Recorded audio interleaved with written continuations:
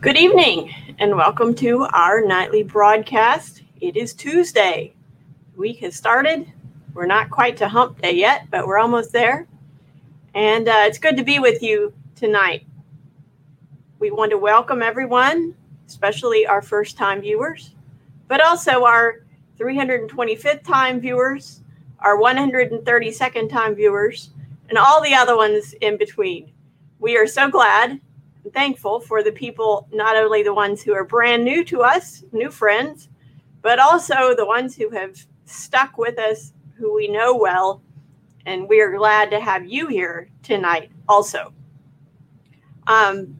If you want to get more information about what we're doing, go to newarkupc.info, where you can find information about all kinds of various things we're doing, things at your disposal, small groups, kids groups, teen groups, prayer requests, baptism requests, all kinds of things. So just go spend a little time browsing around newarkupc.info, and I think you'll be pleased with what you find there.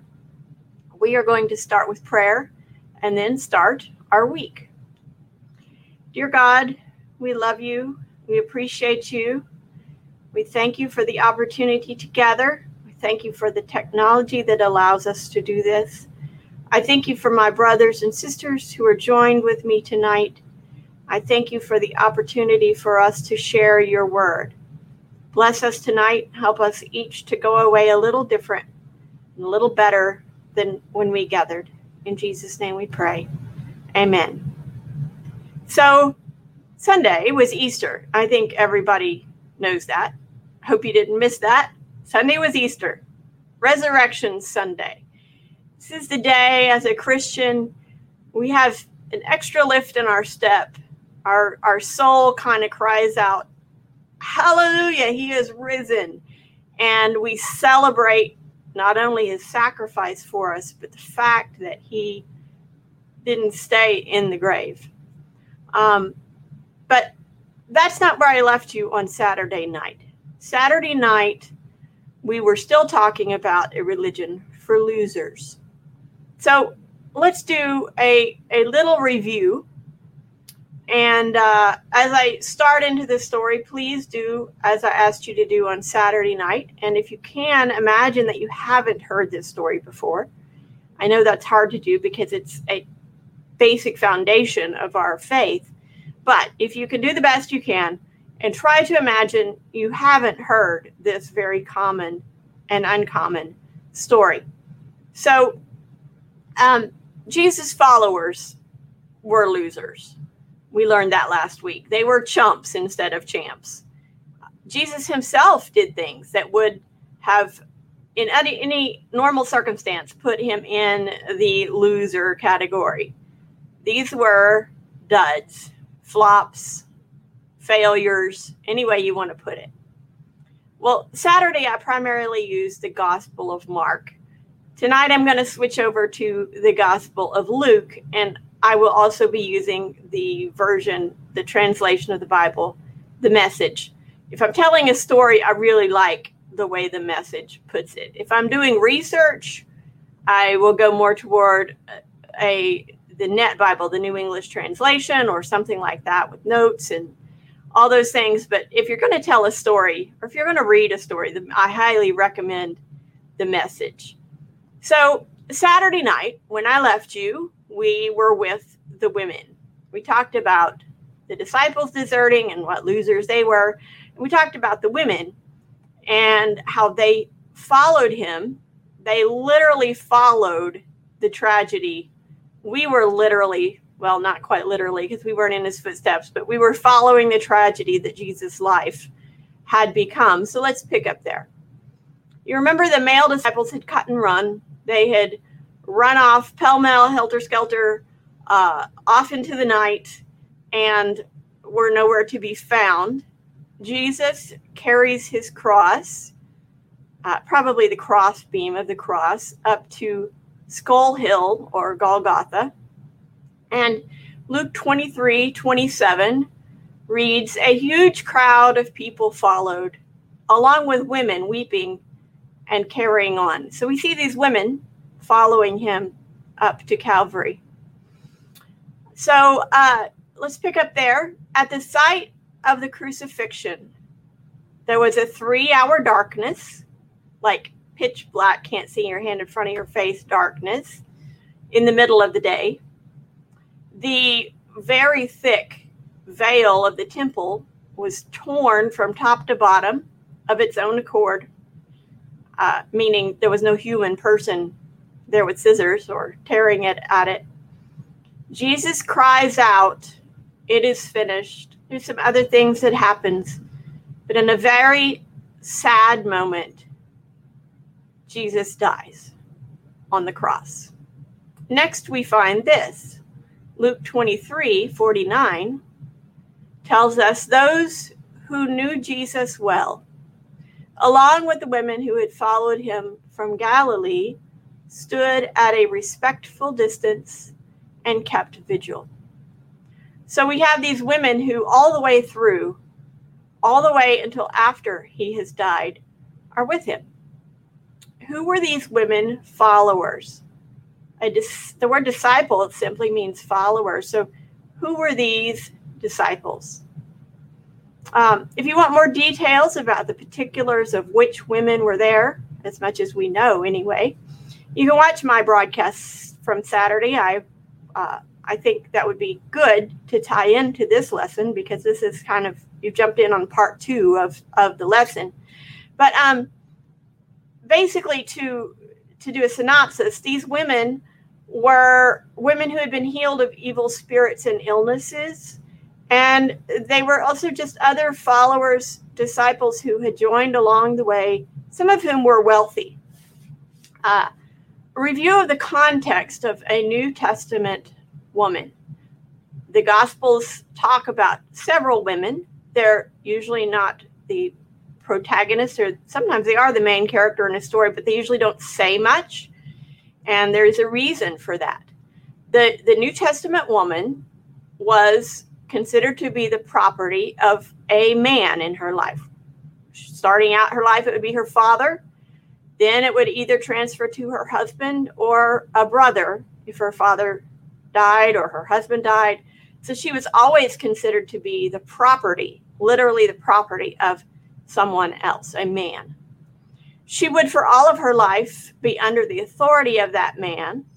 So if you think about it, slaves could be set free, or actually in that context, a lot of times there was an opportunity, at least, for them to buy themselves free.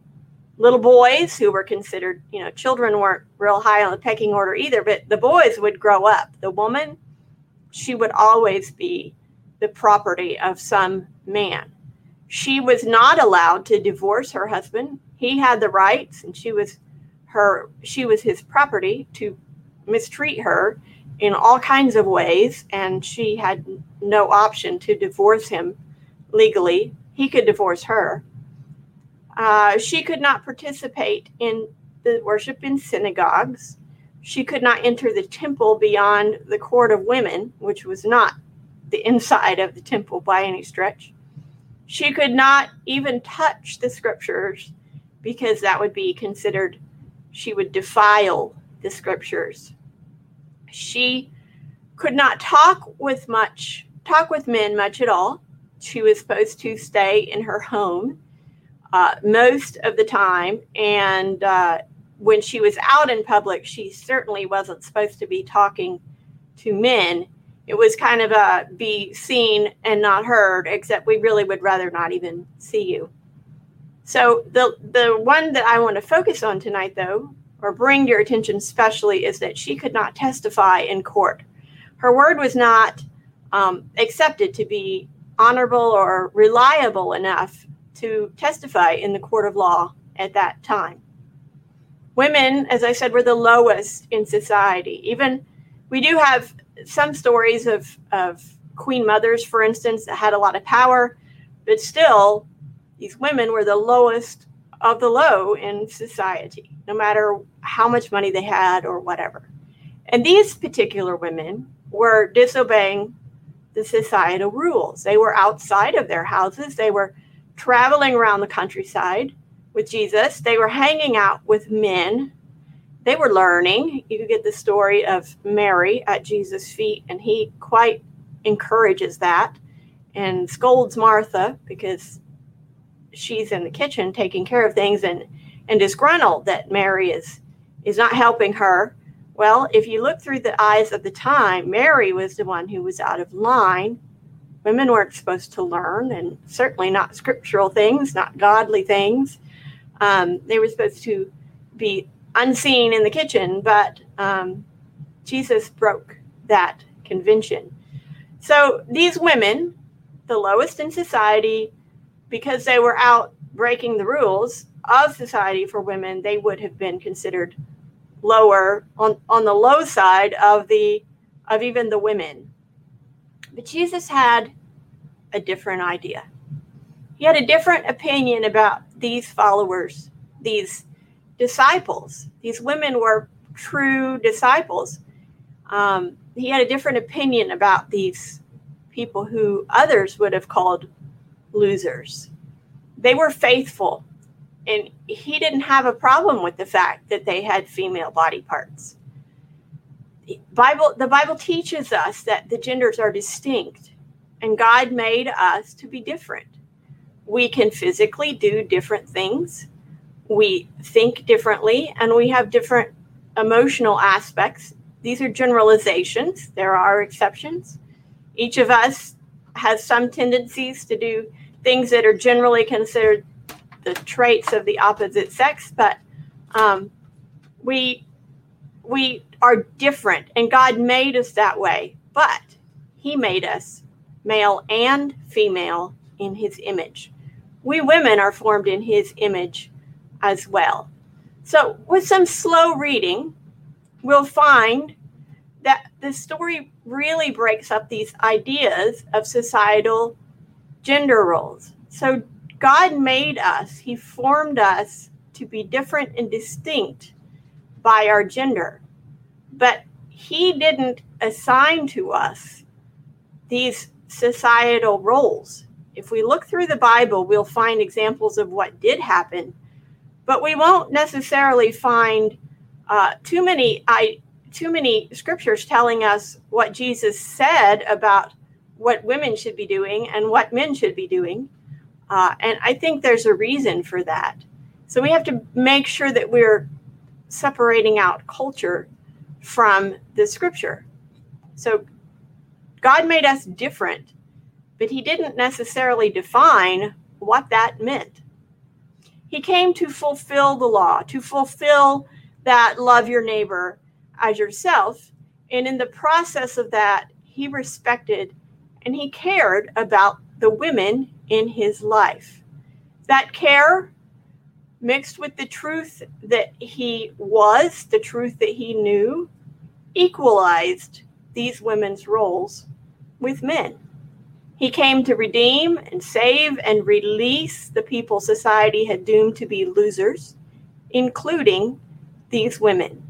And when the men had all scurried off like roaches when the light comes on, these women followed him all the way. All the way. They saw him tortured. They saw him crucified. They saw him die.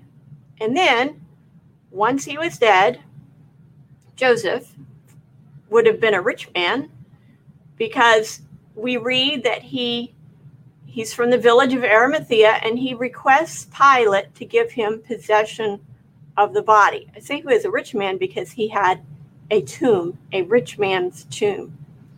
So Luke 23, 55 through 56 says, the women who had been companions of Jesus from Galilee followed along. This is with them. Joseph takes Jesus down off the cross and is carrying him. Someone is carrying him to this tomb. They saw the tomb where Jesus' body was placed, these women did. And then they went back to prepare burial spices and perfumes. They rested quietly on the Sabbath as commanded. So this would have been a family tomb. Usually crucifixion victims in Rome or wherever else, a lot of times were simply left on the cross to rot, and this is disgusting, but have the birds do away with the body, this kind of thing. However, in Judea, their law would not let them do that, their religious law. So they would take the crucifixion victims down and usually put them in a mass grave. We read about Judas and the 30 pieces of silver buying a potter's field. It would have been that kind of a thing if Joseph of Arimathea had not offered his tomb. So you think about that, that would have been a very different resurrection story with him actually buried under the ground. But we didn't have that because Joseph of Arimathea, he thought he was giving use of his tomb, but it was only a short time. It was temporary. So normally, also, somebody, when they buried anyone, not in the potter's field, but otherwise buried them in one of these rock-cut tombs, they would have buried him. At that time, they would have done the whole spices and preparation of the body, whatever that was, before and during the burial, previous to closing up the tomb. But the Sabbath was upon them, the scripture says, and they didn't have time to do it properly. So they put Jesus in the tomb. They rolled the rock in front of the tomb to keep the animals out and that kind of thing. And then they went away to do the Sabbath. Luke 24, 1-8 tells us after the Sabbath, at the crack of dawn on Sunday, the women came to the tomb carrying the burial spices they had prepared. They found the entrance stone rolled back from the tomb, so they walked in. Remember, you haven't heard this story before. Just a little note there. But once inside, they couldn't find the body of the Master Jesus. Remember, these women have seen him die. They have seen him buried. They know where he was buried. They came and saw him put in this tomb. They know he was here, and they know he was dead. Then, out of nowhere it seemed, two men, light cascading over them, stood there. The women were awestruck and bowed down in worship. The men said, these two men that were there, "Why are you looking for the living one in a cemetery? He is not here, but raised up. Remember how he told you when you were still back in Galilee that he had to be handed over to sinners, be killed on a cross, and in 3 days rise up." Then they remembered Jesus' words. The other gospel accounts tell of Jesus appearing to the women just following their visit to the tomb. They tell different versions of precisely to which women and where the first appearance was, but it's definitely safe to say that according to them all, after the resurrection, Jesus appeared first to women. Here's a little free message. Oftentimes, when we do what is in front of us, when we do what we know to do, such as somebody needs to anoint Jesus' body, let's do that. Sometimes Jesus gives us a plot twist and shows up and exceeds our furthest expectations. That was a little free message. Luke 24, 9-12 says they left the tomb and broke the news of all this to the 11 and the rest. Mary Magdalene, Joanna, who we read in another place, was a wealthy woman, the wife of Chuza, Herod's manager. Mary, the mother of James, and the other women with them kept telling these things to the apostles. But the apostles didn't believe a word of it. They thought they were making it all up. Remember, women were not allowed to testify in court. Their word was not assumed to be true. But Peter jumped to his feet and ran to the tomb. He stooped to look in and saw a few grave clothes, that's all. He walked away puzzled, shaking his head. Jesus didn't care that these women weren't allowed to testify in court. He knew that they would tell the truth. He didn't care they were considered second class. He didn't care that their word wasn't important. They weren't even supposed to be talking to these men according to society. He didn't mind that their role in society was to be in their house, not running around the countryside with this troop of men. It didn't bother him at all. He saw their faithfulness. He was their creator, their father, their God.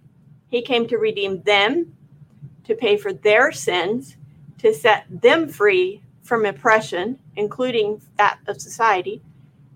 And all these things, just like he did for men. Freeing women didn't mean putting men in bondage. He came to set everyone free.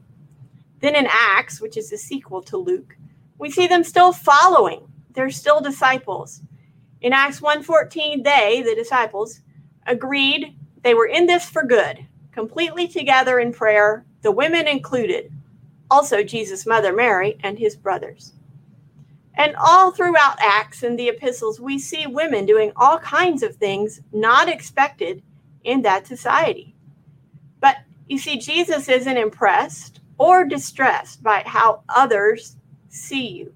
He is concerned if you are following him. He isn't bothered if you're breaking societal norms. He cares that you're serving him, doing what he created you for. He isn't impressed if others consider you a loser. Why? Because you're not. You're not a loser. Why? Because your purchase price, the price it took to buy your soul, the purchase price of your sins, not even your best parts, was the blood of the God of all creation. Christianity is a religion for losers because Jesus, God in the flesh, made himself look like a loser and came to give redemption for us true losers because we were losers without him. He came to save us losers. He came to restore us losers. He came to give redemption to us losers. So we, all of us losers by society's standards, can shout, hallelujah, he is risen. So as you go about your day tomorrow, carry yourself a little differently. You are a loser, or you were a loser, but you're made in the image of God, and he has saved you. He has redeemed you. He has bought you back. And that is an amazing, amazing thing. So thank you for joining. Again, if you want to check out what we're doing, if you need any information, if you're one of those been here 315 time people but want a little more clarification of what's going on, we've kind of changed our small group schedules. All of that is on newarkupc.info, and you can find that there. You can also join the prayer team. You can partner in giving, all of those things at newarkupc.info. And for those of you with Tuesday night small groups, tonight is the night. I'll see you on there in a little bit. Have a good night.